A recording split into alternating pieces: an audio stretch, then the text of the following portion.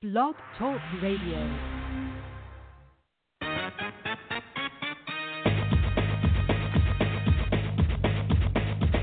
Boxing, boxing, boxing,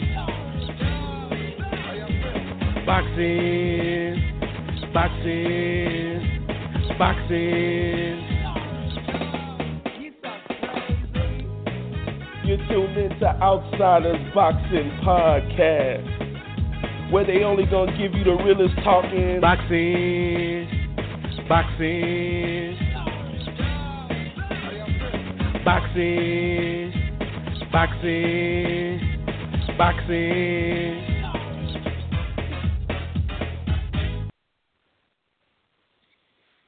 Outsiders Boxing Podcast midweek show coming at you in full effect like we do each and every Wednesday, giving you the realest and shrillest in boxing talk. Now, this week we got a little showcase type of weekend, Swift Saturday, I'm going to call it. I didn't want to name the show Swift Saturday too quickly. We'll see if we'll name it that on Sunday, because we got two Swifts fighting non-title fights on Saturday night on Showtime. That being Danny Swift Garcia and Jarrett Swift Hurd. You know, both of these guys trying to make a comeback in the game. Well, not really a comeback per se when it comes to Danny Garcia. But, you know, Danny Garcia, guy looking for some belts, about to try to put in some more work at Barclay. I think said he's got the most fights in Barclay. I think I even heard that he opened the Barclays up back in 2012 or something like that. So, you know, we got him fighting this weekend. On the undercard, we've got Jarrett Swift Hurd, you know, coming off a devastating loss to a guy, a devastating upset loss, to be in fact, to a guy who just got upset, J. Rock Williams. So we got him fighting. Hopefully I can get this little soundbite in of this guy, because, you know, he rubs me the wrong way. But that's neither here nor there. And to open the night off, we've got the only championship fight, but it's for the other belt, the IBO belt. Stephen Fulton, you know, up and coming guy, putting this IBO belt up. So we got, you know, a little showcase action on Showtime this weekend. But like we learned, when was that, a couple of weeks ago, you never know when it comes to these showcases what can go wrong, especially in the sport of boxing, man. So, you know, we got that to talk about. We got a little Canelo news in the air. You know, Canelo making big moves, big international moves. I like the sound of that. I like the sound of what I hear when it comes to what Canelo's need to do to build that brand to super duper mega star status. I like what I'm seeing here. And also we got a little news on the upset king of 2019. The upset king, meaning that he pulled the upset of the year, and then he made everybody else upset in the rematch. We got a little Andy Ruiz Jr. news. So, yeah, like I said, we're out here in the wonderful Houston, Texas, Manville, Texas to be exact, a little south. You know, a little cool weather, 60, 65, high in the daytime. You know, I think we're probably around like 50, 55 at night, a little cooling down. It's wintertime. Probably be the coldest couple of months, coldest couple of weeks, not months, couple of weeks in Texas, you know, with that global warming and all that going down. But, yeah, man, not a lot to talk about, you know, especially with these fights, especially with these picks. You know, there should be showcases, so may not be that long of a show today, but we're going to get into it. And with that said, let's take it to the guys that helped me make this happen. You know, the dream team, the supreme team, you know. So first we're going to take it to my guy, Guy we started this with out there in Central Valley, California. Guy who has, if you haven't noticed, has changed his life around. You know, that's what he's been saying. You know, he even though he's up to his same shenanigans on IG, tagging me on pictures of women that got the peach sign in their caption, which means they got a booty, but they're turning around and I see no booty at all. And RC's like fireworks, you know, all kinds of craziness. You never know when it comes to this guy, RC. He likes them pancake flat. But that's neither here nor there. I want to take it to my guy, my main man out there in Central California, RC. RC, what's poppin', man? Hey, let me get some ranch, baby. Yeah, that'll be fine. Hey, my bad. I'm over here in and out right now. Something you don't know, never know nothing about with that bullshit. We got in and outs out here. Trash. No, whatever you guys got in Texas, that Whataburger, I ain't messing with it. Shout out to Carmen Vargas, my Latina spice out there in Houston, Texas. Real Houston, Texas, not Manville. But hey, look, man, I'm over here chilling right now. You guys caught me at a bad time because, look, I'm not going to lie to nobody. I'm not going to lie to the listeners. Shout out to the 13K. I'm not going to lie to anybody. But look, old Uncle RC, he been drinking tonight. I'm not going to lie about it. But guess what? We got some topics to talk about tonight. And one thing that I hope we have in the description will be the flu-like symptoms that has been putting out in China, where Jose Ramirez, my guy, ain't coming through with that bullshit. So we might see Jose Ramirez and Josh Taylor sooner rather than later. But nonetheless, you know, I'm over here in the Challenger Full Tank of Gas, you know, less than 60,000 miles in this bitch right now. On my way home, I'm about to be over here in like 2 minutes. So it was you know, kind of a unexpected day coming on Thursday. We were supposed to do it yesterday, but you know, it's whatever. But I'm gonna tell you right now, Willie, for me, brother, I'm a one. Days are over with. Walking with the Lord. You ever heard the song Jesus Walks with Kanye West? I don't fuck with Kanye West, but that's what I'm on right now. But I'll tell you what it is and what it's gonna be. Animal style. Like I like my fights, like I like my women, like I like my football. Animal style. When they asked me what I want to in and out right now, I said, let me get a burger right now with no onions. And they asked what kind of fries you want. And I told them the same thing I tell anybody else. You know how I want my fries? The same way I want my women. Animal style. And that's that. Well, there you have it. RC out there on that drinking and driving tip. Hopefully, we're going to pray for it that he makes it home, saying that he's walking with the Lord.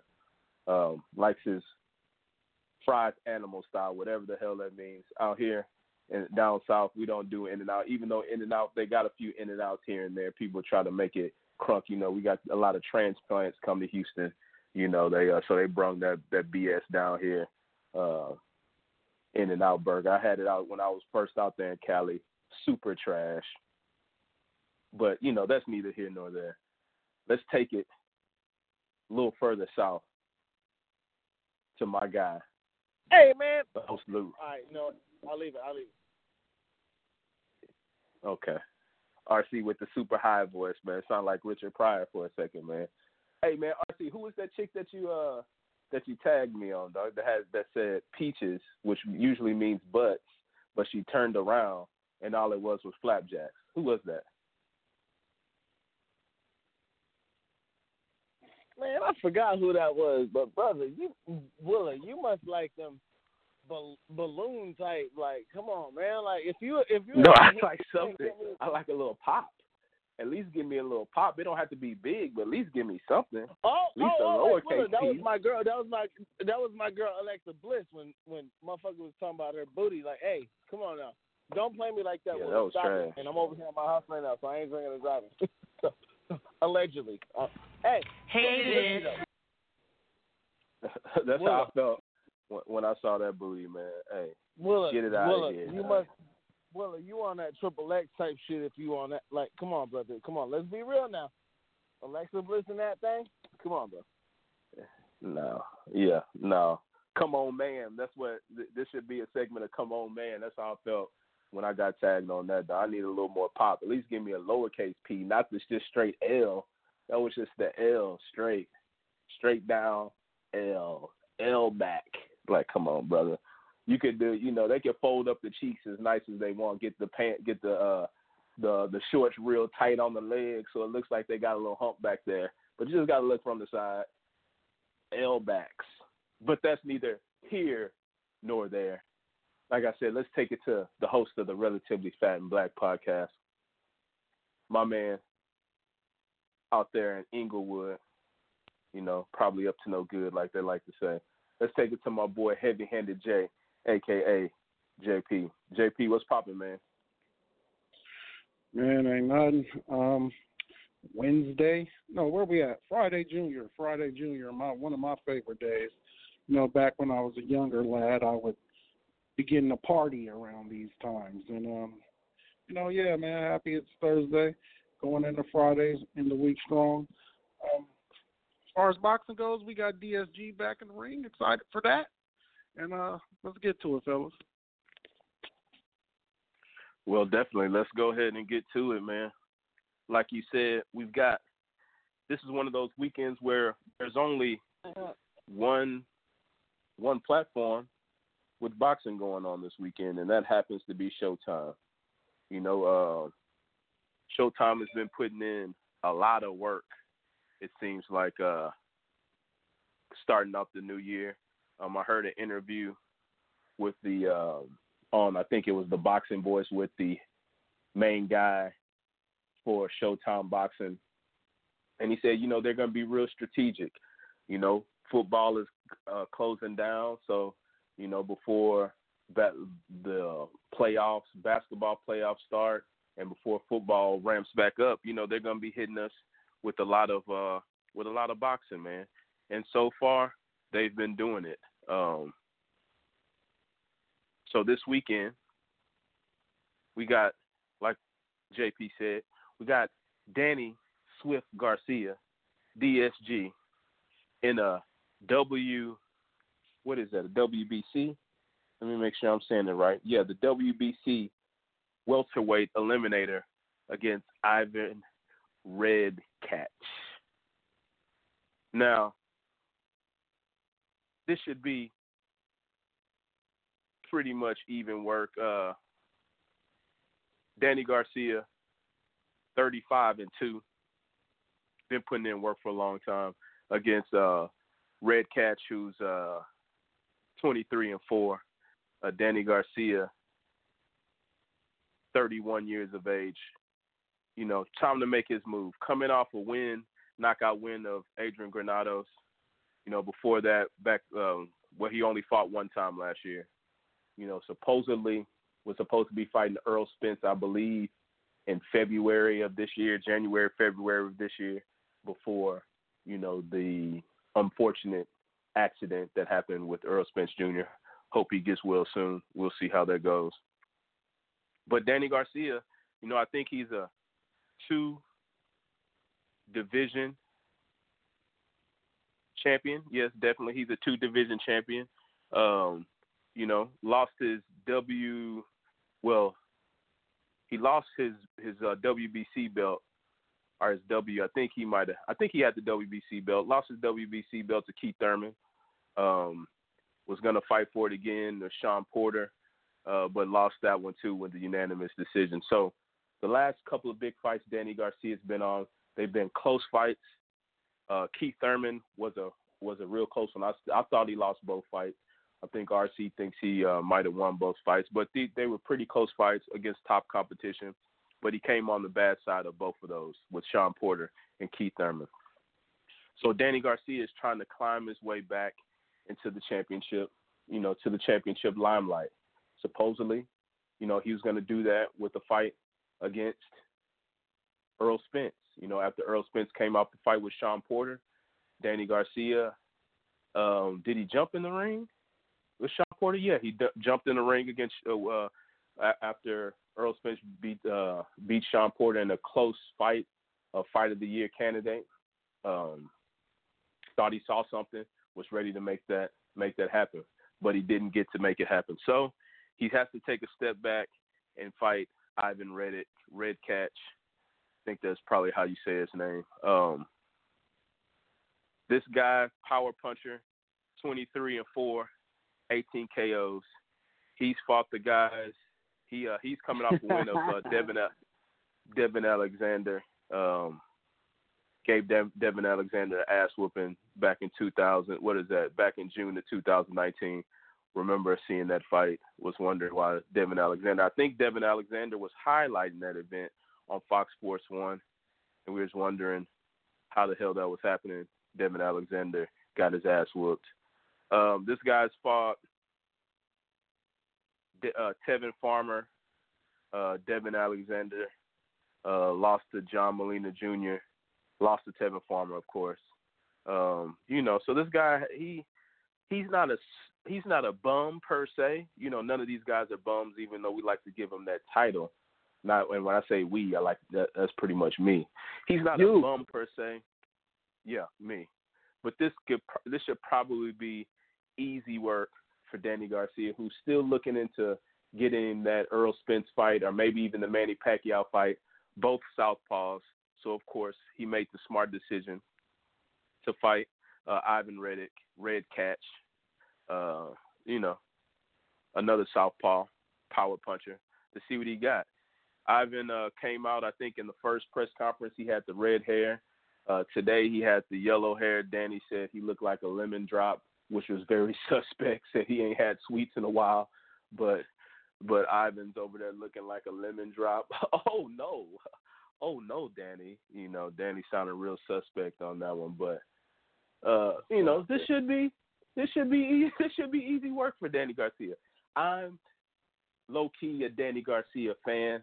Like I always say when it comes to Danny Garcia, he's a B+ in everything except heart and chin and that hook, A+. So he's got that heart, he's got the chin, and he's got that hook. So he can stand in there with everybody. Counterpuncher, Danny Garcia is pretty good. I don't think he's the best, but he's pretty good. So he should be able to beat this guy, Redkach. And, hopefully he doesn't take a L like we saw J. Rock Williams do last week because, you never know. But this guy, they're almost about the same size it look like. Reddick's been knocking people out. Let's see, he's coming off of 2 back-to-back KOs, not TKOs, KOs, sleepies. Unanimous decision against Brian Jones. And last time he lost was 2017 against John Molina Jr., who's a super gatekeeper. So should be easy work, man. Not too much to say. Looking forward to Danny Garcia to seeing exactly what he can do since he hasn't been in the ring in a while, since almost a year, since April, January, February, March, April? Yeah, since April of 19, 420 in fact. One of my favorite days of the year. 420 last year. Adrian, just because, religious reasons. But Granados knocked him out. So we'll see what Danny Garcia has in store. Like I said, I'm thinking easy work. Before I go to RC, let me see how many times my man's been knocked out. Reddick's been knocked out 2 times. John Molina Jr. knocked him out. So I'm looking for Danny Garcia to knock him out in probably the mid-rounds. So, yeah, looking for Danny Garcia knockout in the 6th round. Let's take it to one of DSG's best supporters, top supporters, my guy RC. RC, your boy's back, finally.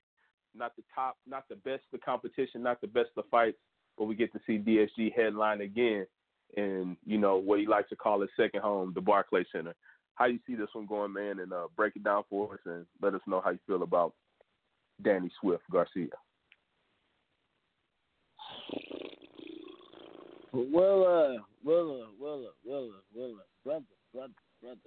Brother. We just need to stop all this, man. We need to stop it. We need to cut it out. Like, Ivan Redkach is not a bum. He's very skilled. I'm not gonna lie. I'll tell you, he's very skilled.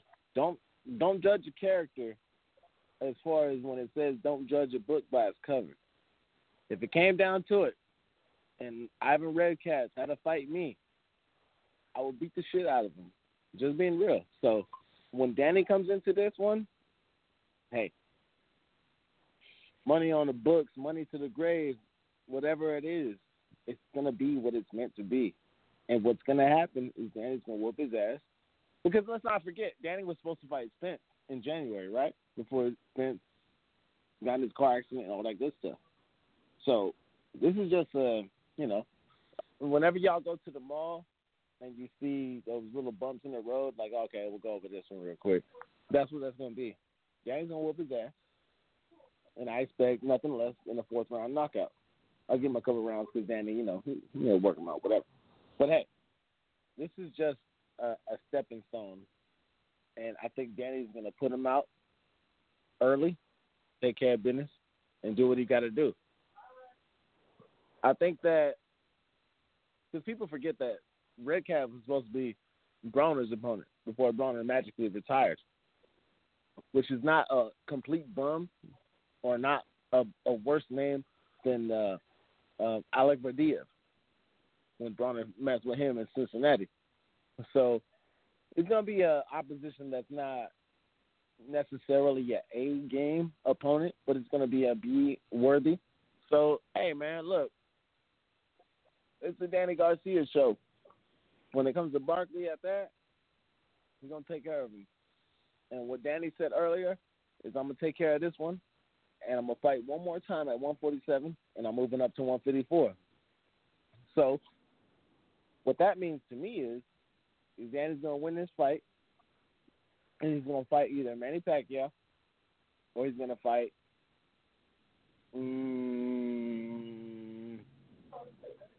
I don't know. It definitely ain't going to be Ugas. It's not going to be one of those guys because they don't belong in the ring with Danny Garcia. Sometimes people don't deserve the fight. So when you bless them, you bless them. And I think Danny's going to take care of business. And by the time this fight's over with, it's going to go from yellow to red. So Danny's going to piece them out, do what it do. One more fight at 147, and moving on up to bigger and better things. So, final prediction for me, fourth round TKO by Danny Garcia, and on the bigger and better things. And that's that. Like, there's no point around it. So, we'll take care of that. And, look, I know people think of me as being a Danny Garcia public defender, but it's not even that. When the business comes to it, the paws get put into place.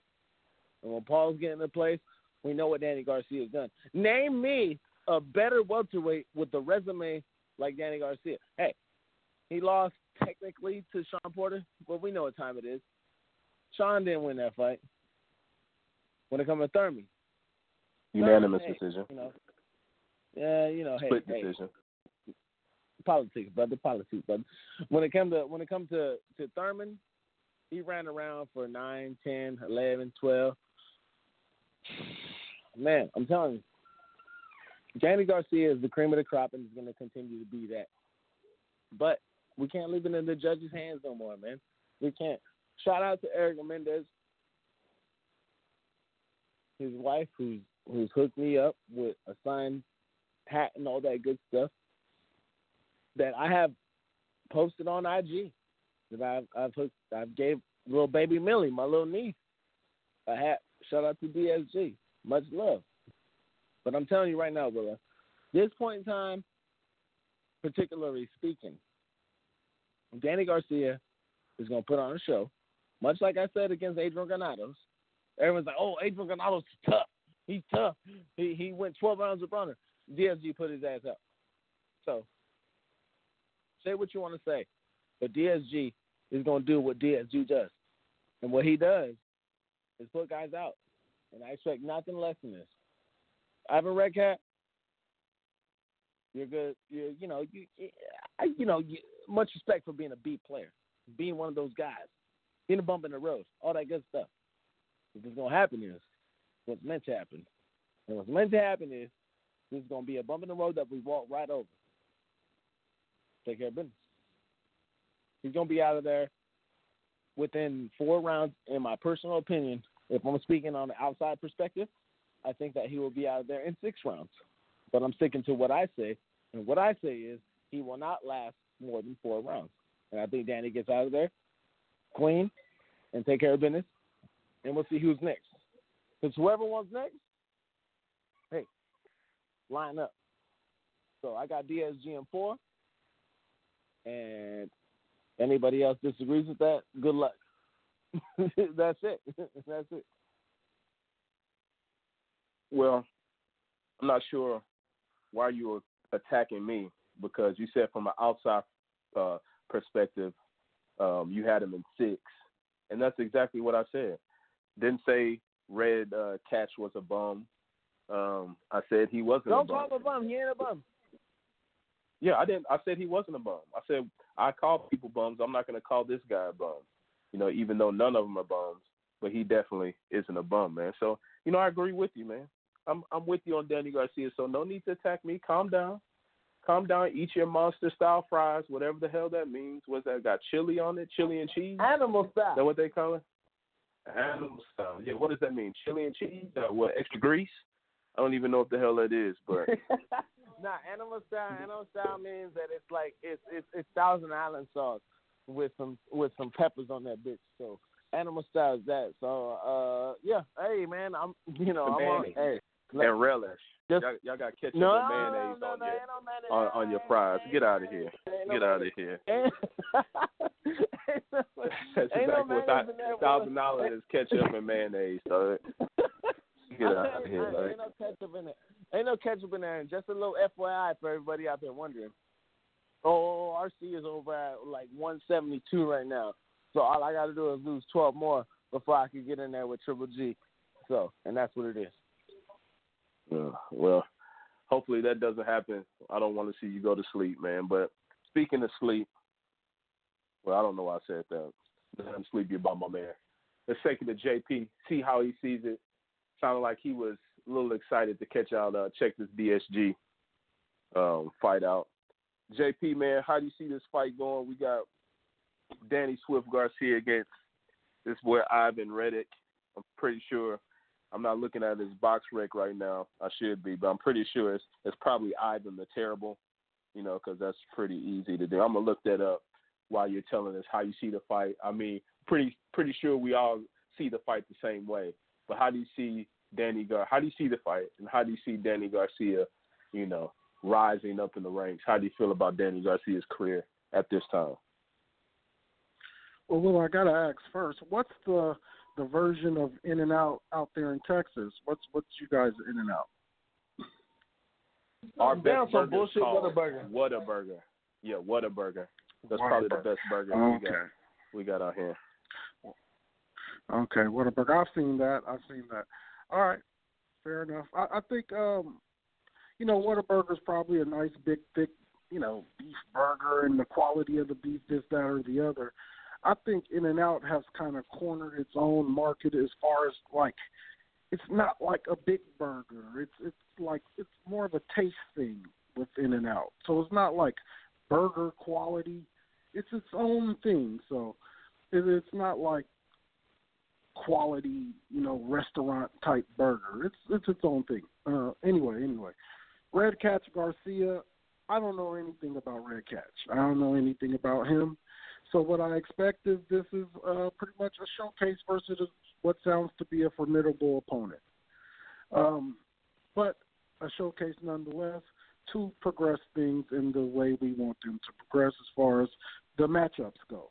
I assume this is somewhat of a stay busy fight until we can position Danny where we want him to be versus who we want him to be fighting. As for Danny, I had an interesting thought. So that's it, though. Let me just say that I assume Danny will get him out of there by 7. I got it in 7. Even though I don't know anything about Redkach, I don't expect this to be a tough fight by any stretch of the imagination. But again, we all remember Mauricio Herrera, who we didn't expect to be a tough fight versus Garcia. So, interesting thing about Danny. So if we talk about that first class of PBC young fighters that were groomed to become stars that now are arguably stars, let's talk about that class of fighter, that being Errol Spence, Sean Porter, Keith Thurman, and Danny Garcia. That was kind of the foursome PBC had and was the format, the landscape of the welterweight division. Now all of those guys are notable names. However, they've all, not all of them have fought each other, but they've all scuffled and been in good fights. But the one guy, when the smoke clears right now, Errol, we don't even know if he'll ever be Errol Spence again.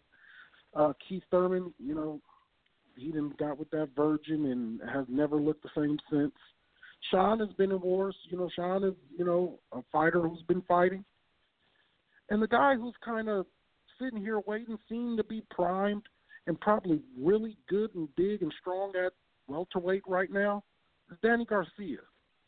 Now, I think Danny Garcia right now is primed and ready to make a good run at whoever right now. I think he's really big and strong at the division, probably bulging at the seams to get to 154. But still making weight. He's kept a professional lifestyle. He hasn't had any drastic change in lifestyle like Keith Thurman. The only other guy that you'd argue in that class, you have Manny Pacquiao there, and of course Terrence Crawford on the other side, who hasn't taken much damage over there either. But you could argue the guys he's been fighting isn't keeping him sharp enough compared to these guys fighting over at PBC. So I think Danny Garcia's been handled well. Him and Angel have been patient. They kind of, just staying in the light, getting the wins, being competitive when it's the big fight. And I think he's primed and ready, man. And I think, somebody's going to have to give it up. Errol's, we don't know what he's going to be. Pacquiao Garcia sounds good to me. So I think 2020, if we don't see Danny in something big, it will lead to something in the first quarter of 2021 being big for Danny. And I'm excited about, Danny right now. This is as excited I've been about Danny since I've seen him put Khan away. I'm excited for the prospects. I'm excited for the, at least what I think he is right at this moment. So that's what I got to say about that. All right, there you have it, man. I think we're all seeing it the same way. KO, I don't know if it's going to be easy work. You brought up Mauricio Herrera. Remember that. Remember Danny trying to act like he was Puerto Rican, even though, he's probably never spent a day in Puerto Rico. It's like going down there and getting worked by Mauricio Herrera and getting them gifts. Danny Gifts Garcia is what I was calling him for a while, just to, pick at RC a little bit. But, yeah, I like Garcia. I want to see exactly what he's got. 31 years of age. It's time for him to start to make that little second, push at the championship. And he was supposed to have his shot with Errol Spence, but now, just taking a little breather. Redkach, southpaw, like I said, and he's getting ready for the two southpaws with the belts, Errol Spence or Manny Pacquiao. But let's go ahead and take it a little more north on the West Coast out there to our brother, a guy who we appreciate calling in, appreciate getting on with us, my man Seattle Sam. Hey, Sam, we're over here talking, just started talking about this Garcia-Redkach fight. I'm pretty sure we all see it the same way, man, but we want to know first how you feel about the fight. Are you excited for the fight? Will you be checking it out? And also, how do you feel about Danny Garcia? And will he be able to make that next? Do you feel he'll be able to make that next push to be a two-time welterweight champion? What's up, Sam? What's going on, man? Yeah, man. Am I excited about this fight? That was your question. Absolutely not. There's no reason to be excited. But I'm also logical, and I understand what's going on here, so I'm not going to sit here and call out Danny Garcia. Danny Garcia had agreed to fight Errol Spence this weekend. If you notice, this weekend is the weekend before the Super Bowl. So this was a prime time slot. No football going on. Basketball is kind of in its slow part of the year. And there's really nothing else going on. So this would have been a great weekend for Errol Spence, Danny Garcia. Now we look back on it.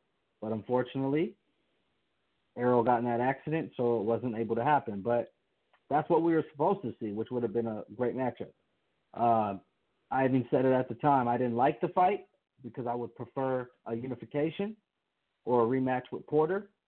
But I also acknowledge that I don't think Danny Garcia would have been a cakewalk for Errol Spence. Style-wise, a lot of people think Errol Spence would have destroyed him or all this. I look at it differently. I would have favored Errol, but I also look at Errol's style in which he's a guy that likes to, come at you and try to chop you down. Those are the type of guys Danny Garcia likes because Danny's sturdy and he can punch. So I think it would have been a very good fight. It might be getting pushed back now. Maybe we see it next. Danny already said on the last broadcast that he'll take either one between Manny and Errol next. Just send the contract. So, we'll see. I personally am starting to believe that it's going to be Manny and Errol next. I've been thinking this for a while. I mentioned it on the show in the past. Just connecting the dots with the landscape of the welterweight division. That's the fight I do think that's gonna happen. But if not, whatever. You can give me Danny versus Spence or Danny versus Manny.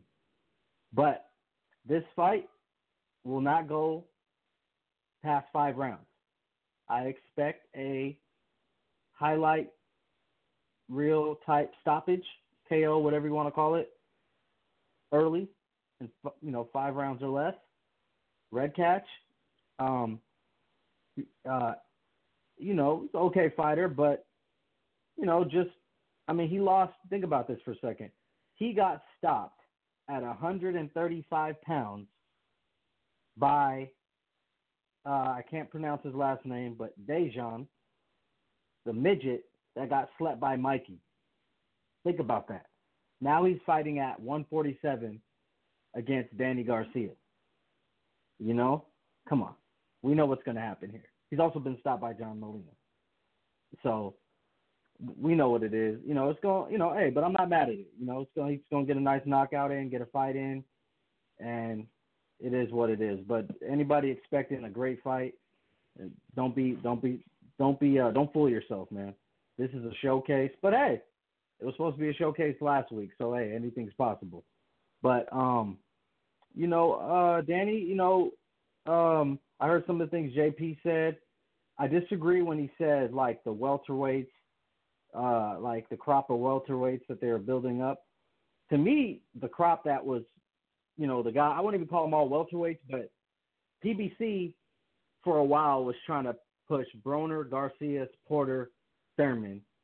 Spence came along a little bit later because he came out of the 2012 Olympic class, and Spence just kind of caught up to them, and now he's arguably the biggest name out of all those guys. Probably is the biggest name.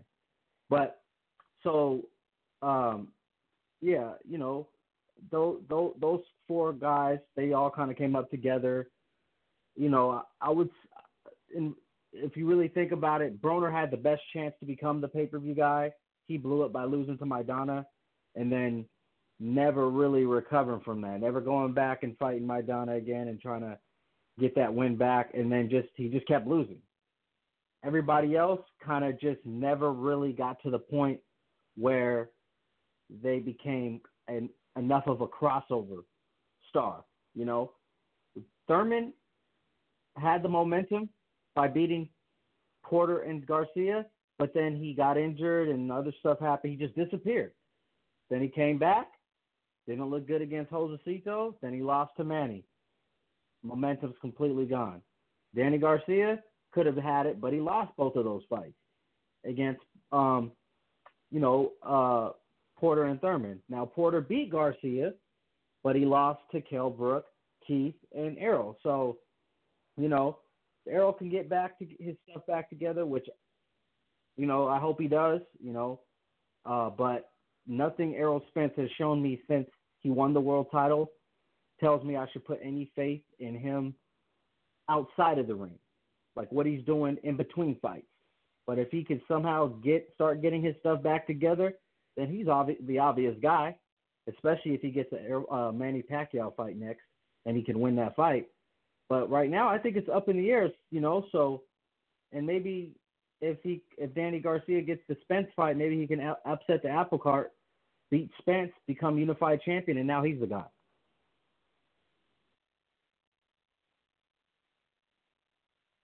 No, I mean, yeah, I feel you on that, man. Yeah, I mean, I'm not excited. When I asked you were you excited, I didn't really mean more as if you were, like, excited. Nobody's really excited for this fight. This definitely is a big fight, but just interested in seeing exactly what Garcia has. We haven't seen him in almost a year, just interested in seeing him. But I agree with you. We tend to forget about Broner. Broner was the face of PBC boxing for a second that we forget about him, the way he sort of just fell off the scene. In fact, I think the other day he was on IG asking people to send him $5 cash apps. I don't know what that's all about, man. But yeah, my man Broner, he fell all the way off. But yeah, Danny Garcia has a chance.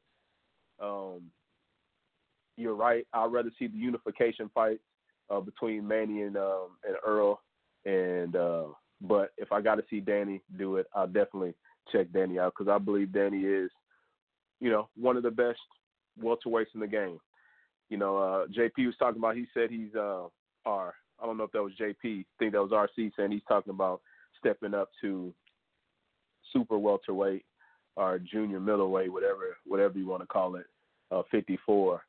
I don't know if he wants any of that action, man. I think he's a little bit too slow.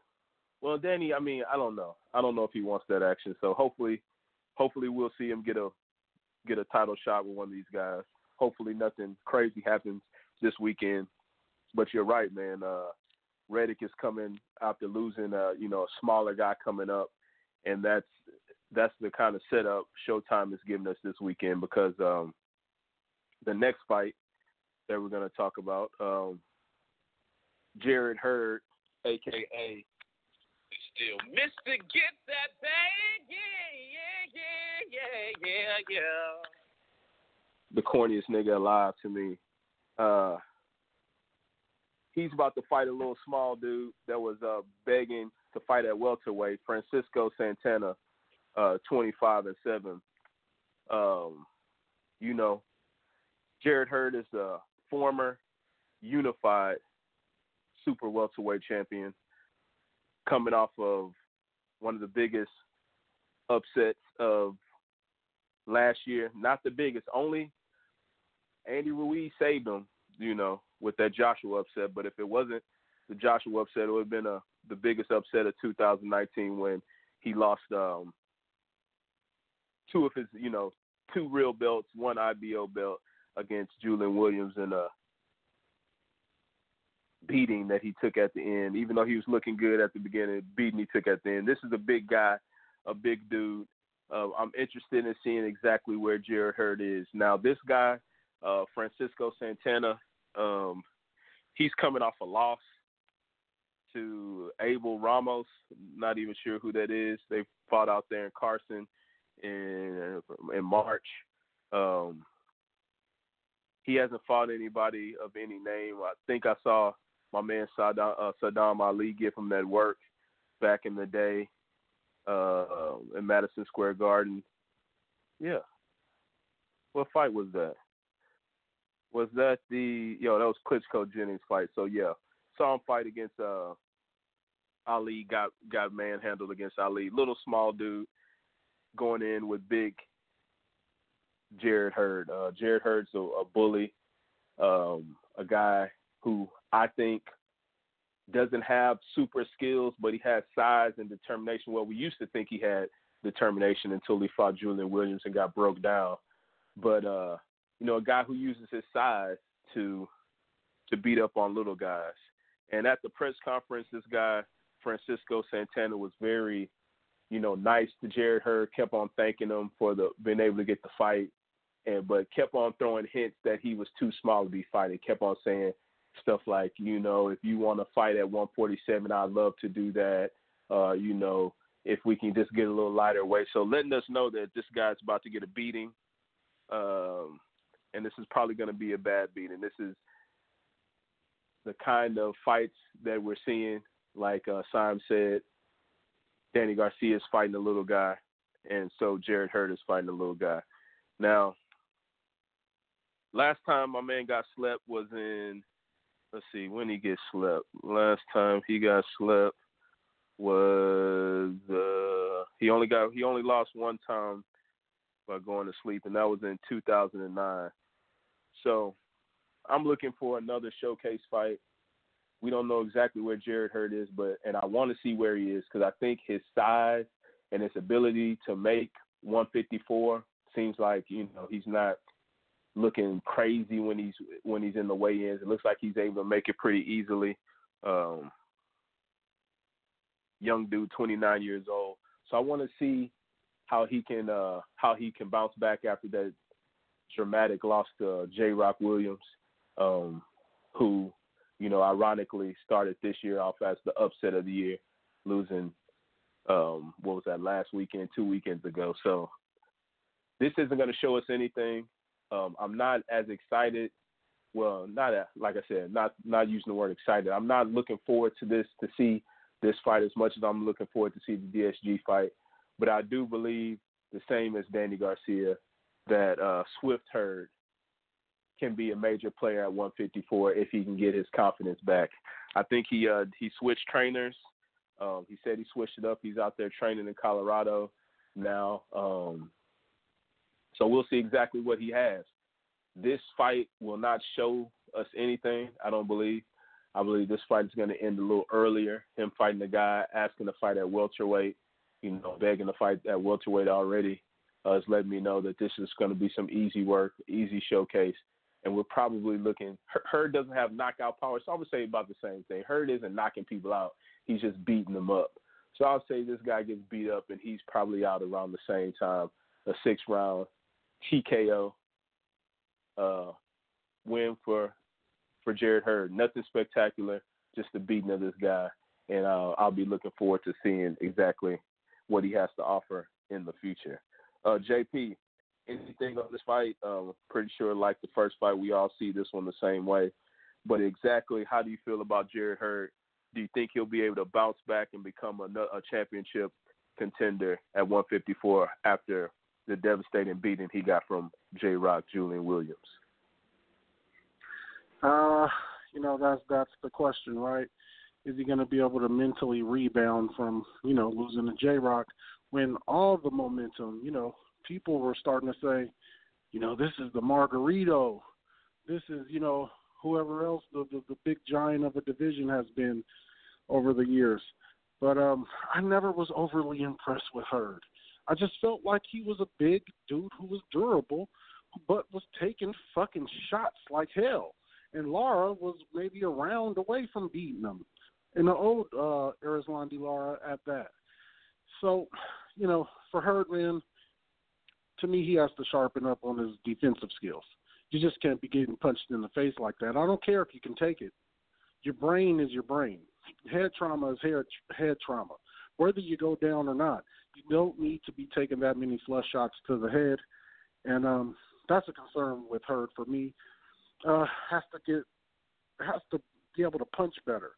For a dude that big, it doesn't even seem like he knows how to get proper leverage on punches or anything like that. So I think there's still a lot of work that can be done with Jarrett Hurd, and I'm glad to hear that he changed up his trainer because, like I'm saying, there's a lot of things that can be worked on with Jarrett Hurd. Sadly for him, the loss to J-Rock looks even worse now because J-Rock goes out and loses to Jason Rosario, a guy who wasn't really on any of our radar as far as being one of those guys. So that makes Jarrett Hurd's loss to J-Rock look even worse. So a lot of questions to be answered. I think a good grudge match if Hurd gets out of this fight like we think he will, him and J-Rock. That'd be a great rebound fight. I think that kind of sets up well for both, and that'll put both right back, in position to challenge for a title. So, not overly high on expectations when it comes to Hurd. I just don't believe a guy who lacks that much technique, doesn't have power, and is strictly relying on being durable and just kind of overwhelming you in the late rounds. There's a lot of work to be done. So, but nonetheless, it's going to be in some good fights because you can beat him up, but you're going to have to beat him up. He's coming, and you're going to have to put them hands on him. And if he's able to improve on his defense and learn how to slip some punches, move his head, then we got a much more formidable fighter who's going to be really hard to get out of there. So, excited about the future for Hurd also. Jarrett Hurd, the singing boxer, man. Sean, pretty sure we all feel the same way about this fight, but how do you feel about Jarrett Hurd, a guy who, who's actually got some pretty decent wins? He's got a win over Arizona Lara. I think he was able to stop Trout. Let me look at this box rec. Was he able to stop Trout? Yeah, retired Trout, stopped Tony Harrison. He's got some pretty good wins on there. How do you feel about Jarrett Hurd in the future? And I guess what do you feel about this fighting little Francisco Santana? I basically, I agree. As far as like his strengths and weaknesses, I agree with y'all like on that. You don't have to be a boxing expert to watch Jarrett Hurd fight and know what he's good at or what his strengths are and his weaknesses are. So that's not really hard to understand, but he ain't the only, he's not the only quote unquote weight bully, going on in boxing. So, but like you said, his wins are really, really good. He stopped Austin Trout. Neither Charlo, who are called killers, came close to stopping Trout. He stopped Tony Harrison quicker than it took Charlo to do it, and he did it first. He beat Lara. I had Lara up going into the 12th. He got dropped, and that was the difference. So his resume is, it's good, no matter what you want to say. Now, maybe it caught up to him, all them shots he started taking to his head and all that. Maybe it finally caught up to him against Julian Williams because he just looked off. He didn't look like the same, Jarrett Hurd. At first glance, you could have said, oh, maybe just Julian Williams isn't, because Julian Williams is definitely bigger than Lara. Would you guys say Julian Williams is bigger than Tony Harrison also? From what you see on TV, does he look like a bigger fighter than Tony Harrison? Yeah, I think so. Yeah, probably. Okay. Yeah. Okay. So maybe, at first glance you could have said, oh, maybe Julian Williams is just not as, he was able to deal with the physicality, better. And that's why he just wasn't able to overwhelm him. Or it could have been that, Jarrett Hurd is starting to, because, when you fight that style, your prime is short. You'll be a buzzsaw for a little bit, but then eventually you fall off a cliff quickly. You know what I mean? And that could have been it. Because, like JP said, look at Julian Williams. Dude took him out, 5 rounds. He was a 30-1 underdog, took him out in 5 rounds. You know what I'm saying? And I don't think anybody believes Julian Williams can win a rematch against dude. You know what I'm saying? And what does that dude have that Jarrett Hurd has? A size advantage over Julian Williams also. So you got to look at it. Why couldn't Jarrett Hurd do that to Julian Williams? You know what I'm saying? But also styles make fights. He does seem like a more crisper puncher than Jarrett Hurd. Jarrett Hurd tends to, more arm punches. His punching, like JP was saying, his punch technique's not the greatest. So that could have been it. He really wasn't able to land anything big. on Julian Williams the whole fight, and we know from what we've seen of Julian Williams, the chin is questionable, to say the least. So, yeah, there's a lot of different questions. Maybe we get some answers this weekend. You talked about how Santana was saying he was small, right, at the press conferences, acting like he's a small dude. Well, yeah. if Santana starts giving him some rounds or giving him some trouble, that'll tell us, hey, maybe Hurd's on the back end of his career, you know? But I don't expect that to happen. I think Hurd will do the same thing he always does, but do it a lot quicker, and then try to probably wait on what's going to happen with Julian Williams. Is Julian Williams going to take that rematch or not? And then if not, I think if he does take the rematch, I think he'll just wait to find out what happens with that. If he doesn't take the rematch, he'll probably try to, maybe try to get in on like a Charlo fight or something or whatever, I don't know. Because, I still would want to see that fight, even though, they both lost. Now he came back and Charlo was able to come back and avenge it against Harrison. Hurd, unfortunately, somebody got to Williams before Hurd had a chance to get at him. So to me, it's fine by me. I would love to see that fight, see how it play out. Could Hurd walk down Charlo and try to, just walk through Charlo, or is Charlo's power going to be so much that he just knocks Hurd out? I don't know. So I wouldn't mind seeing that. But this weekend in general coming up, I don't think it's going to say a lot about Danny or Hurd, only if one or the other or both don't look good. Like, they're supposed to look good. They're supposed to be dominant. They're supposed to have a highlight reel stoppages. If they don't, that's going to tell us something's not right with either or.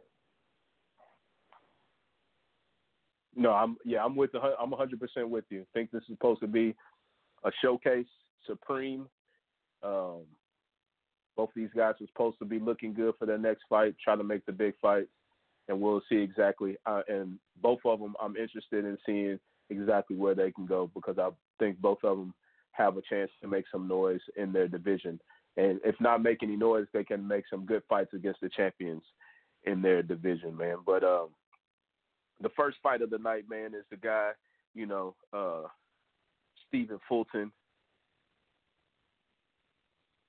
Guy I saw fight back in, I think it was at the Earl Spence Ocampo debauchery that went down out there in Frisco, Texas. Saw him fight, saw him knock a guy out, man. Thought, let me check this guy out. Haven't really seen him too much. He is the IBO Super Bantamweight champion. I think he's fighting for a WBO Eliminator against some guy, Arnold Khegai. I'm not really sure how to say his name.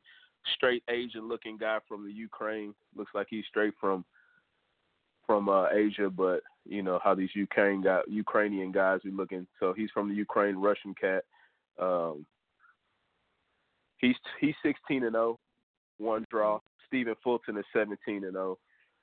This is the only title fight on the card. Like I said, it's for not the WBO, the IBO, which is the fifth belt nobody really cares about. But it's a 12-round fight, man.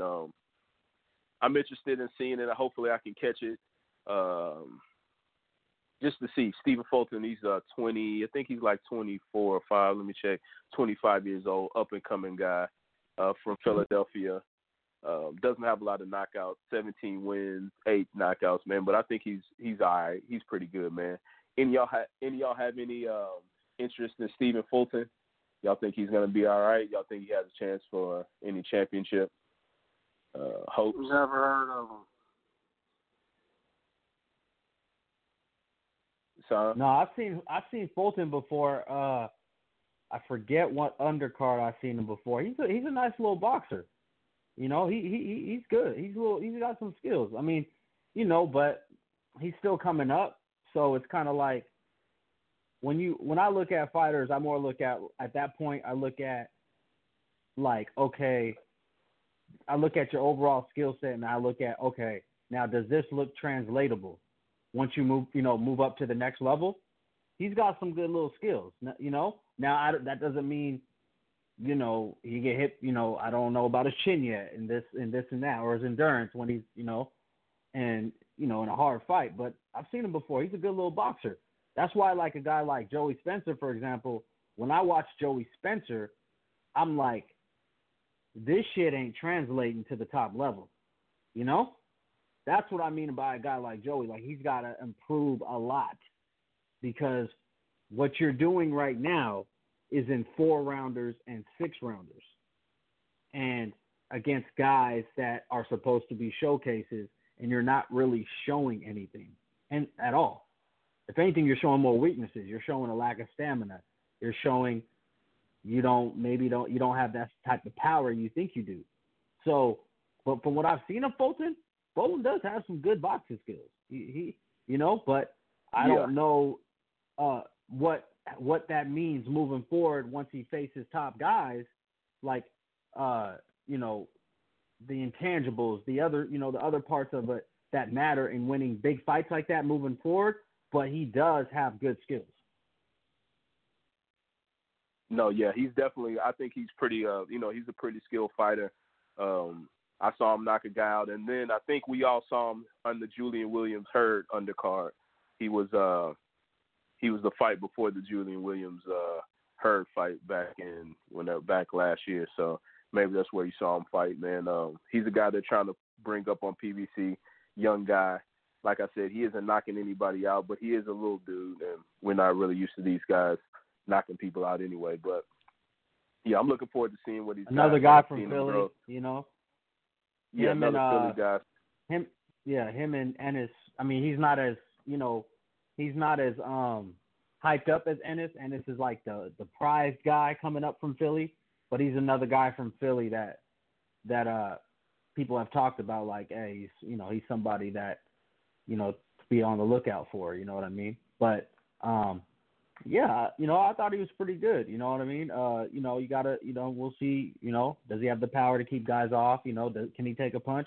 Those are the questions we're gonna find out when he steps up and starts fighting for titles and stuff like that against top guys. But from what I've seen, he seemed pretty good. He's a good little fighter. But I wanted to say something too. And I meant to say this, about Williams. Williams and Rosario. Williams, beat Hurd, went back home. We know how boxing works. When you win a world title, a lot of times you go back home, you do a homecoming for the fans against the guy you're supposed to beat, right? And a lot of times we call them quote unquote bums or whatever, showcase fights, guys that are nobodies, But this is where what Julian Williams wasn't able to do, which was win, is why when we say like a guy like, people say I'm a Golovkin hater, right? But when people say, oh, all Golovkin did was beat bums, right? Or who has Crawford beat? Or fill in another name of a guy where people talked about their resumes as far as like, who did they beat? Who was a big name? Well, they were able to beat all these guys that were Rosarios, right? And took care of them, stopped them, beat them easy, and all that. So people need to remember that. When we can't have it both ways. We can't sit there and say, oh, damn, this dude loses to Rosario. Rosario was supposed to, and he was supposed to take care of Rosario. But then when Crawford, Golovkin, and whoever else takes care of their guys over and over and over again, oh, it was just a bum. It was a bum. He was supposed to do that. You see what I'm saying? So you also still have to be at a certain level to keep winning like that, too. There's a reason why Julian Williams isn't as good as like a Terrence Crawford or a Golovkin. You know what I mean? Just wanted to mention that. No, I feel you on that. I started the show with talking about Ivan Redkach and how I said, that some people might call him a bum, but, nobody's really a bum when it comes to this boxing game. And, you're right. You never know what's going to happen. That's why it's always interesting in boxing, man. But, yeah, Stephen Fulton, going back to Fulton, I think just want to see what he's got. think he might have the skills. Like you said, he hasn't really been super tested. I don't know too much about this guy he's fighting, but we'll see. I'm interested in seeing him fight, man. So hopefully we can check it out, man. But that's I think that's everything on the boxing. We got a little news to talk about. My man Canelo making a splash in the game, trying to take his boxing game international. We're talking about at first we were talking about him fighting Billy Joe Saunders for a belt at what is that, super middleweight. But it seems like, I saw something with Billy Joe Saunders. He says he wasn't waiting for Canelo. Next thing you know, I see De La Hoya saying that Billy Joe Saunders was fake news. And now they're making big-time moves. They're fighting Japanese sensation Ryota Murata. I think I've seen him fight maybe once.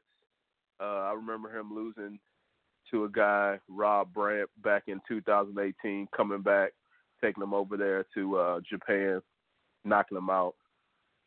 I think the big deal with this is, Canelo and De La Hoya are trying to make a bigger name for Canelo.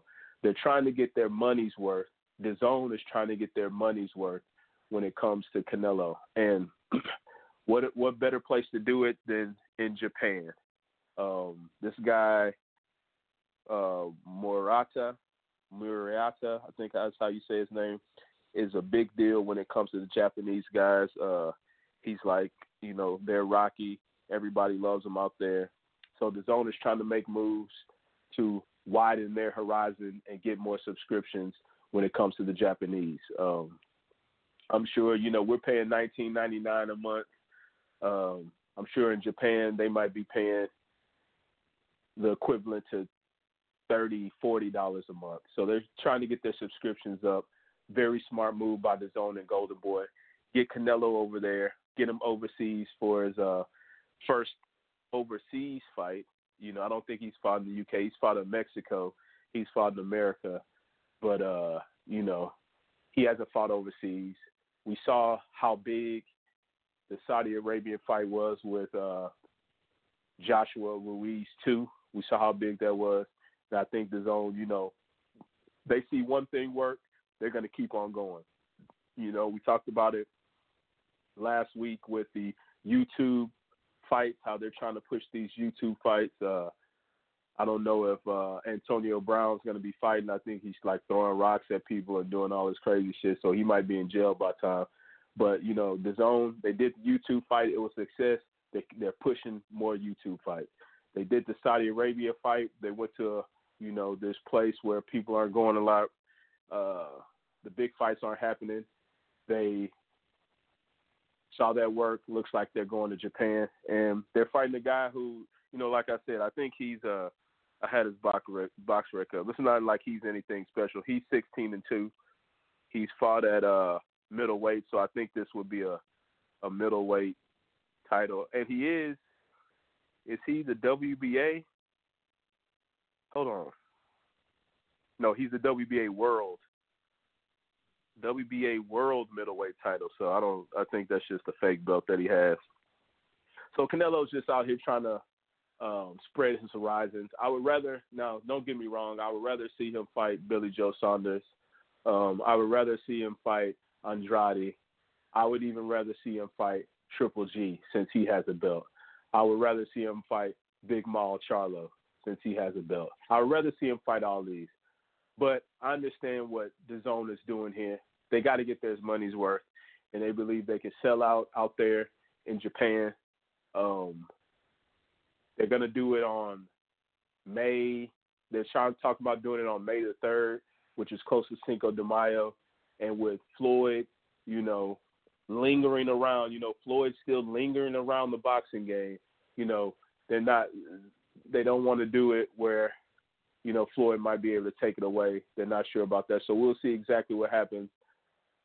But I know when it comes to me, I enjoy everything Canelo does, and I'm not mad at this fight. Would probably be some easy work for him. Go over to Japan, make some more fans, make some more money, and we'll get to the big fights eventually. So, JP, how do you feel about this? I'm not sure if you know anything about this guy, Murata. Like I said, I think I saw him fight one time, maybe twice, but it wasn't anything special, man. What do you think about this fight? Just disgusting. Announcement. Just disgusting, man. Yeah, it's just disgusting. I don't know. What's the weight you said it's at, Willa? Or rumored to it should be at It should be at middleweight because this guy's the WBA World Middleweight Champion. I think he's the regular. I think he's the regular guy. He's the regular champ. Okay. Yeah. I don't know why Canelo has sold out like this, man. Canelo obviously has no boxing integrity. Now, look, I'm Mr. Business around here, right? I expect guys to care some, though. Canelo don't give a shit. He don't give a fuck. He about that bag. So, it's just disgusting, man. If we're going to, waste good time while this guy goes into his 30 on this long-ass contract and, and his own maneuvers him around, it's terrible. That's all I got to say. Yeah, so he's the regular champion. Canelo's the super champion. Sean, how much do you hate this?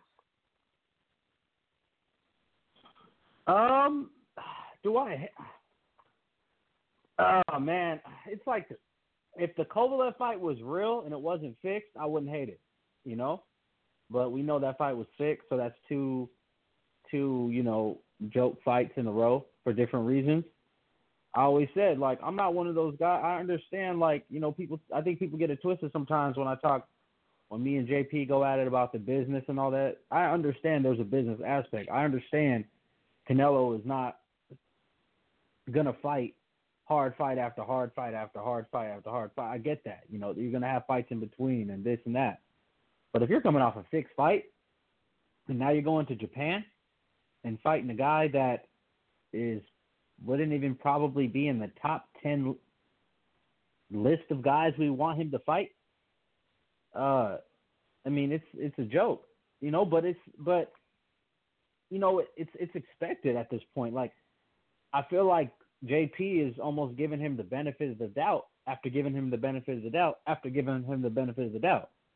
He's been doing this since he came to America, and started fighting regularly.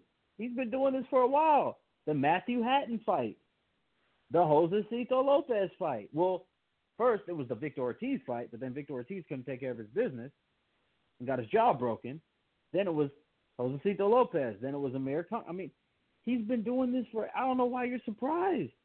It's like you're almost. Yeah, he usually gives us a good fight and then a bad fight. He usually works like that. He'll give us a good fight, then he'll give us a bad fight. He'll give us a good fight and he'll give us a bad fight, and you can't be mad at that. It's been pretty bad. But James Kirkland. It's been pretty bad. And after Kirkland, he fought Cotto. I'm not even talking about the good and bad. I'm talking about when he says how he goes to the extreme with it. Like with Canelo, he will do a business move that is just an extreme business move. Like you didn't have to fight Josecito. You could have fought somebody just one weight class smaller than you. But you decided, you know what, I'm going to do two. And then I'm going to double down and do it with Khan again. And you know what? I'm going to fight Hatton's brother. And I'm also going to fight Cotto's brother. Then I'm going to fight Cotto. Then I'm going to fix a fight with Sergey Kovalev, who I know needs money because he got cases up his ass. But before that, he fought your boy Danny Jacobs. No, that was fine. That was a good fight. But what I'm saying is he takes it to the extreme when he does it. He don't need to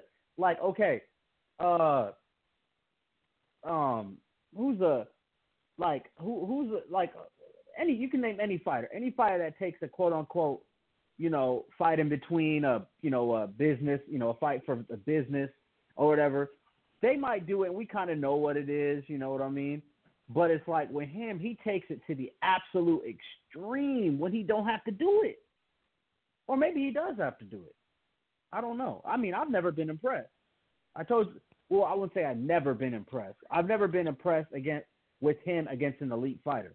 I told you, the most impressed I've ever been with Canelo was against Liam Smith, who's not an elite fighter. But besides that, I just haven't been impressed, you know? But, you know, it's just, I'm like, JP, like, I know you know your stuff, you know what I mean? I know you've been watching Canelo for a while. Why are you so surprised that he's doing this? This is who he is. You know what I mean? It's like, we know I think this it's is just going to new of levels, man. This Kovalev and this is new levels. You know, he just gave us Triple G and stuff like that. But this fielding, this Kovalev and this guy is just getting out of hand. But tell the truth. No, but look, thank you for reminding me.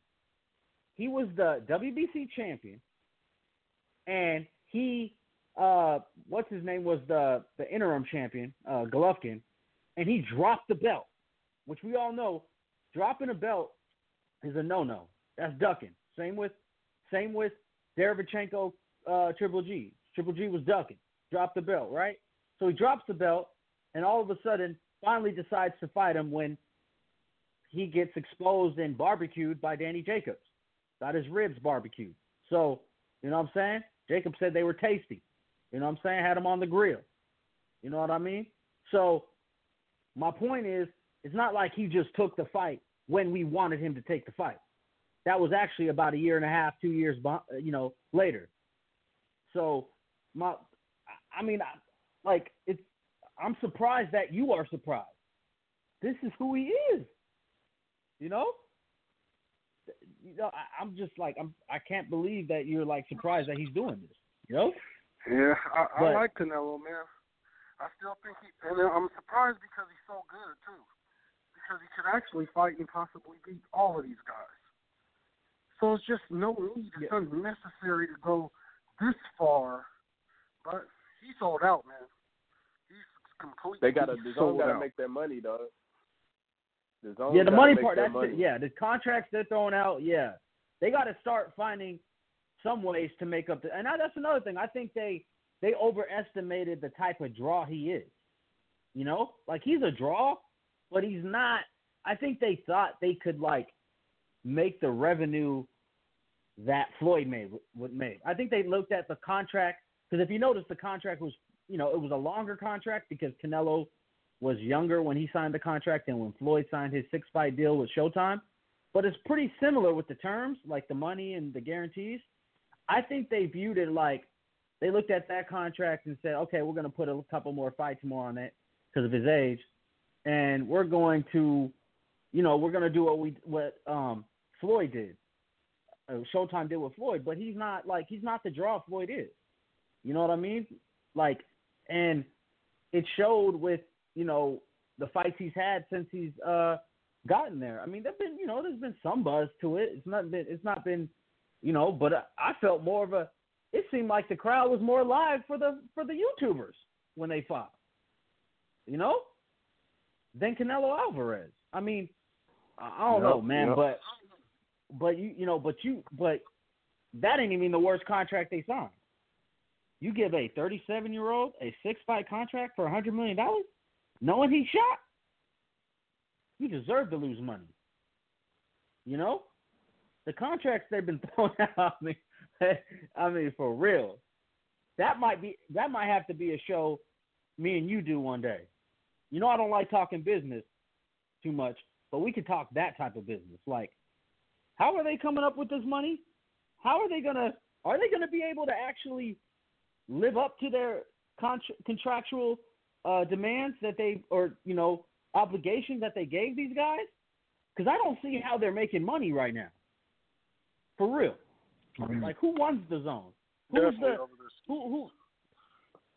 You know what I'm saying? I canceled my zone. I mean, for real. Like, who owns the zone? How much is the person that owns the zone? How much they worth? You know what I'm saying? Like, how are they legitimately going to be paying this type of money? For real. So far, hey, they've been getting through. But with this Mariota fight, the Amazon analogy. You know, Amazon didn't make no money for the first 10 years, so they're adding that to the think pot of what the zone is currently. But yeah, they're hemorrhaging money. But my bad, Will. No, big deal, man. What I was saying is this guy Murata was a 2012 gold medalist in the Olympic gold medalist. So he's supposed to be some big thing. They're thinking they can get millions. They can get millions of views over there in Japan. So this is just a money grab for the zone. And it, like you said, with them paying 30, what is he getting? 30 million, 32 million a fight. They've got to make their money. You ain't gonna make that. You ain't gonna get millions of views with Billy Joe Saunders, Andrade, or Charlo. You ain't gonna get that. So before you get that, let's go ahead and get this money. Go over to Japan. This guy's supposed to be the big deal, and they think they can get some subscriptions. At least maybe not yearly subscriptions, but they can get it for a month. So we'll see how that goes. But I feel you. I'll be very interested to see if the fight is at 160, or do they just make it at a catchweight? Because him and his team have made it. They kind of seem, even before the fight with Kovalev, they kind of made it pretty clear, like, hey, the likelihood of him going back down to 160 is like slim to none. Especially when they were asked about guys like Andrade and like Simba.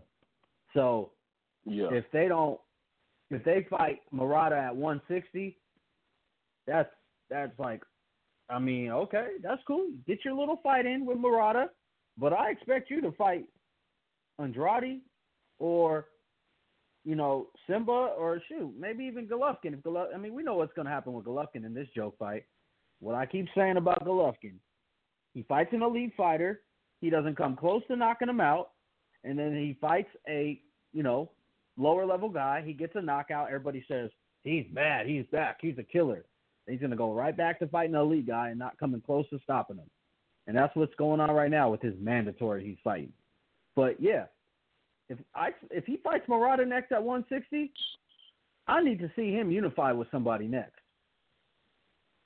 No excuses. Yeah, most definitely. At 160. Eddie Hearn said they gave Charlo, they sent Charlo a number for the Canelo fight too, and he didn't accept it. So, I don't know if I'm believing. Is that a duck? That's what. If he didn't accept it, yeah, because he called him out. Unless the number was just trash.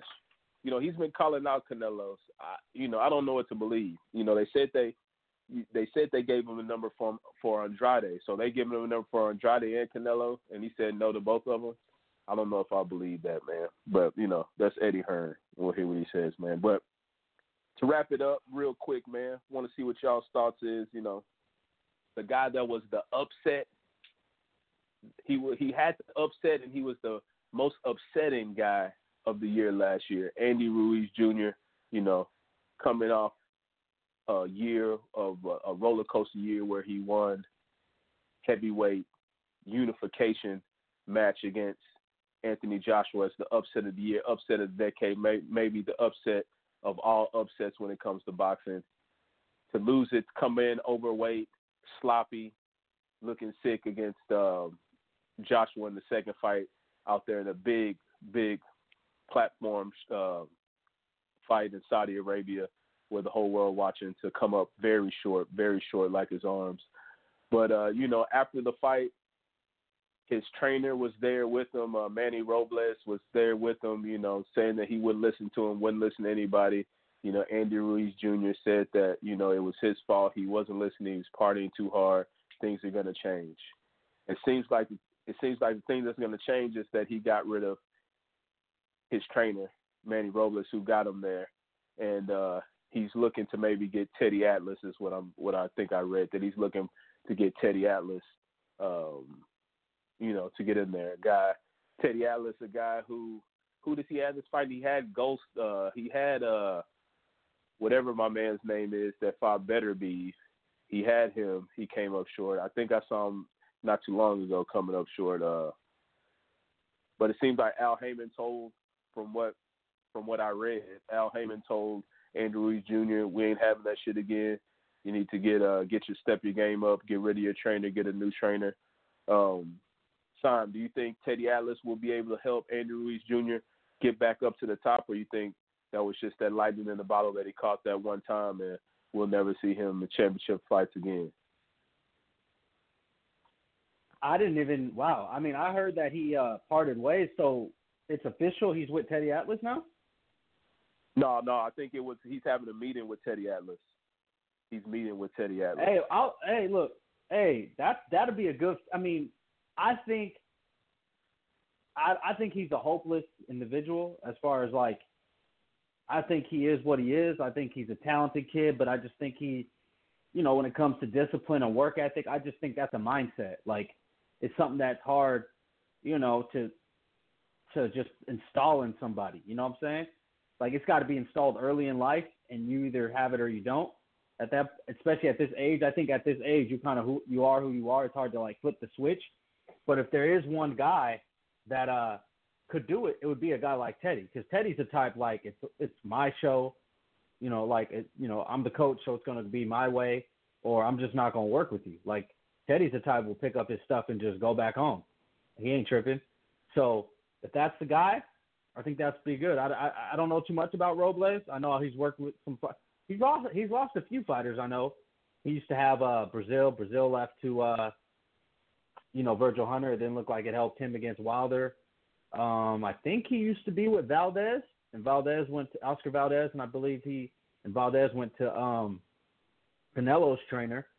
But yeah, I mean, I don't know him as a personality-wise. I don't know if he's a little bit too nice with Ruiz. Ruiz is the type of guy you got to crack the whip, you know, if you're going to get anything out of him. So Teddy could do that. But me personally, I just think Ruiz is what he is, man. I mean, you had 3 belts. You had the world at your fingertips, dog. And all you had to do, and you had 6 months to prepare for a rematch that you knocked the man out, and was obviously kind of mentally weak going into the rematch, and all you had to do was just stay in shape and just basically do the same thing you did the first time, and you couldn't get yourself motivated enough for that fight, man, that tells me all I need to know about your character, man. You know, who you are as a man, like, you know, what drives you in life. You know what I mean? So I don't think that's anything that anybody could change but Ruiz himself. But if there's anybody that I would hire to try to do it, Teddy Atlas would definitely be top 5 on my list, for sure. Yeah, most definitely. It seems like what they were saying is, you know, they needed somebody to control him. Robles was at the thing saying he couldn't control him, saying his dad couldn't control him.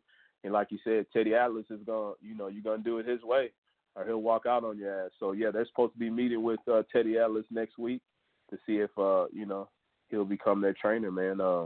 JP, man, going to end it off. How do you see this? Do you think that's a good idea for Ruiz Jr.? You think this will set him back up for, you know, for championship prestige? You know, normally I'd be all in favor of anything Teddy Atlas. But when you really think about it, man, it seems to me that it's become apparent that people like the idea of Teddy Atlas until you finally got fucking full Teddy Atlas to deal with every day. Another thing, where do we get this reverence for Atlas from? So I'm sure I'm missing something here.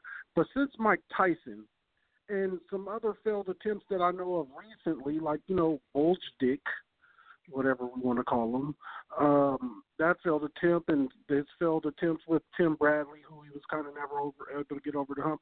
It had to be somebody else, but I don't know who Teddy, you know, made a champion and had some kind of a tenured run with. It's become obvious. Well, he had like Michael Grant, Briggs, Michael Moore. He had, you know, he was a heavyweight guy. But that was a long time ago. Know, and JP, come on, man. Listen, JP. Nobody picked Gvozdyk to win that fight but me. Everybody thought he was going to go up to Canada and get knocked the fuck out by Adonis. So it wasn't a failure. They just lost to a savage Adonis beast was shot by that everybody would lose. Everybody Adonis picked him to was win, shot. except for me. I was telling people to vote. See, that's the thing. You pick, but that's the thing. You can't have it both ways. People thought he was going to lose, and then when he wins, the guy was shot. But this is the thing. Losing to no shame in losing to Better Beef. Everybody's going to lose to Better Beef, dude. Who's going to beat Better Beef at 175? I'm just saying, I don't know why we Canelo. And when you look at the relationships with these fighters, man, it's like who's a coach that's similar to? It's just one of these guys that you get hot really quick, and then it just burns out fast, like Jim Harbaugh or some of these dudes like that. But it seems to me that people love. I agree with you on that. Yeah, you're right. I'm not talking technically, bro. I'm not talking technical skills, working on defense.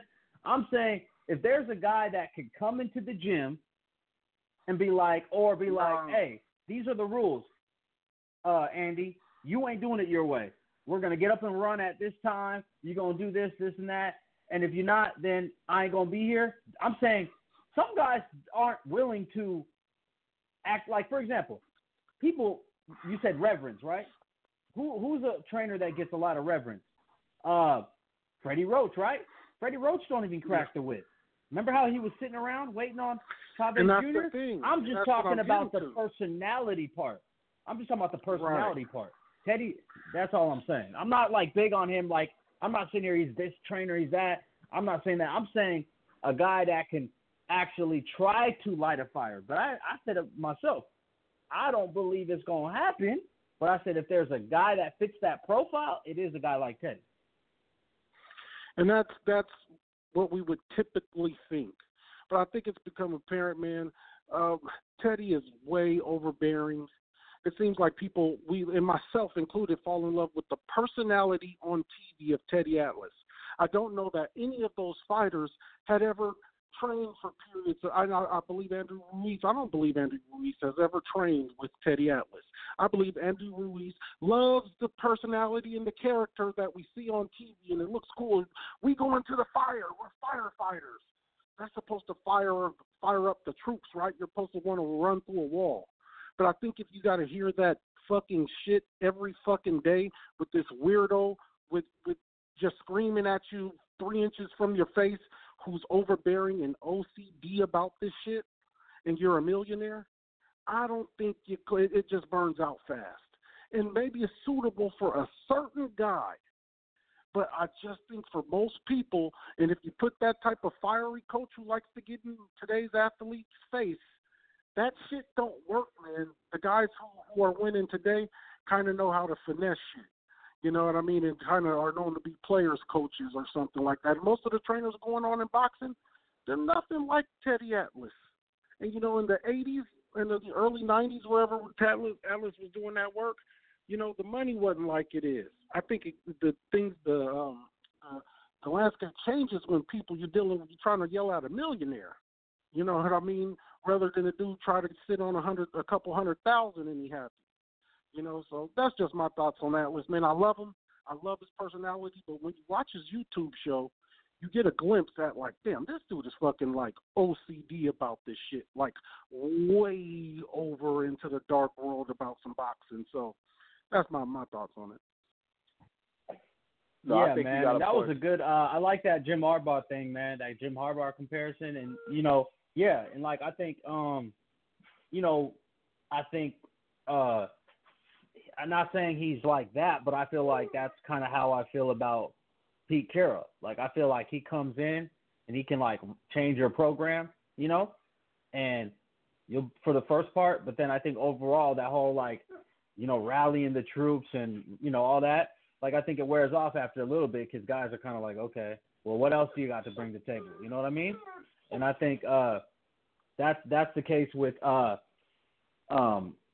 with Teddy. I could see that. You could bring that up with like take, Willa, hometown Houston Rockets, right? You look at basketball wise, you look at Chris Paul versus Russell Westbrook, right? You would say, of course, you would want to play with a guy like Chris Paul over Russell Westbrook, right? Basketball wise, IQ, just overall style of play. Who would you rather be a teammate of, right? But then when you start getting into the personality, right, with Chris Paul, he tends to rub you the wrong way, and he wears on you. You know what I mean?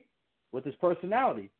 It's well known he likes to yell at his teammates. It's not the message he puts out, it's the way he relays the message, you know?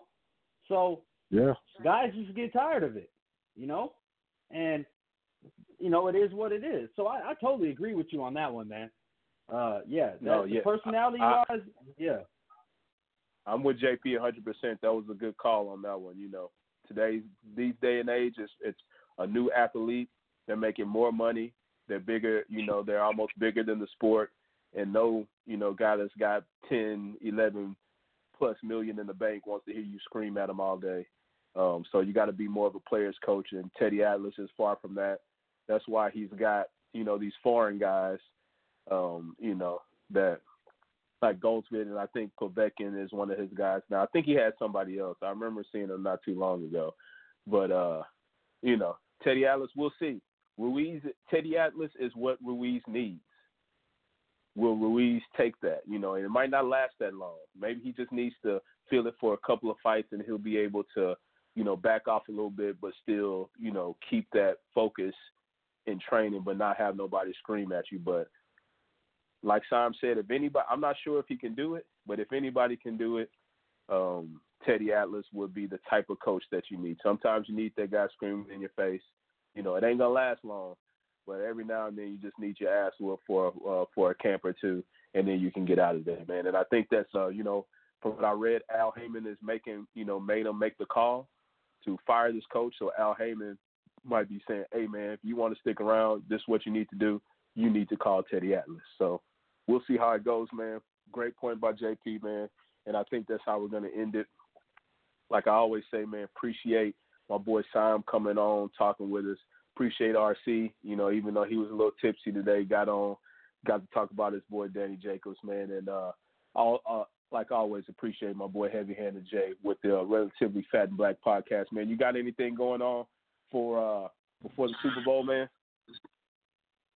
Yeah, man. Tomorrow night, I'm gonna see if we can do it, man. If y'all can hang out with your boy, I'm gonna try to get in tomorrow night for sure. All right, well, there you have it, man. Y'all look out for that. Y'all look out for us again on Sunday. You know, hopefully we'll hear from that boy RC. If not, we'll be in the building regardless, and we'll check y'all out next time, man. Outside this Boxing Podcast midweek show. We out. Peace.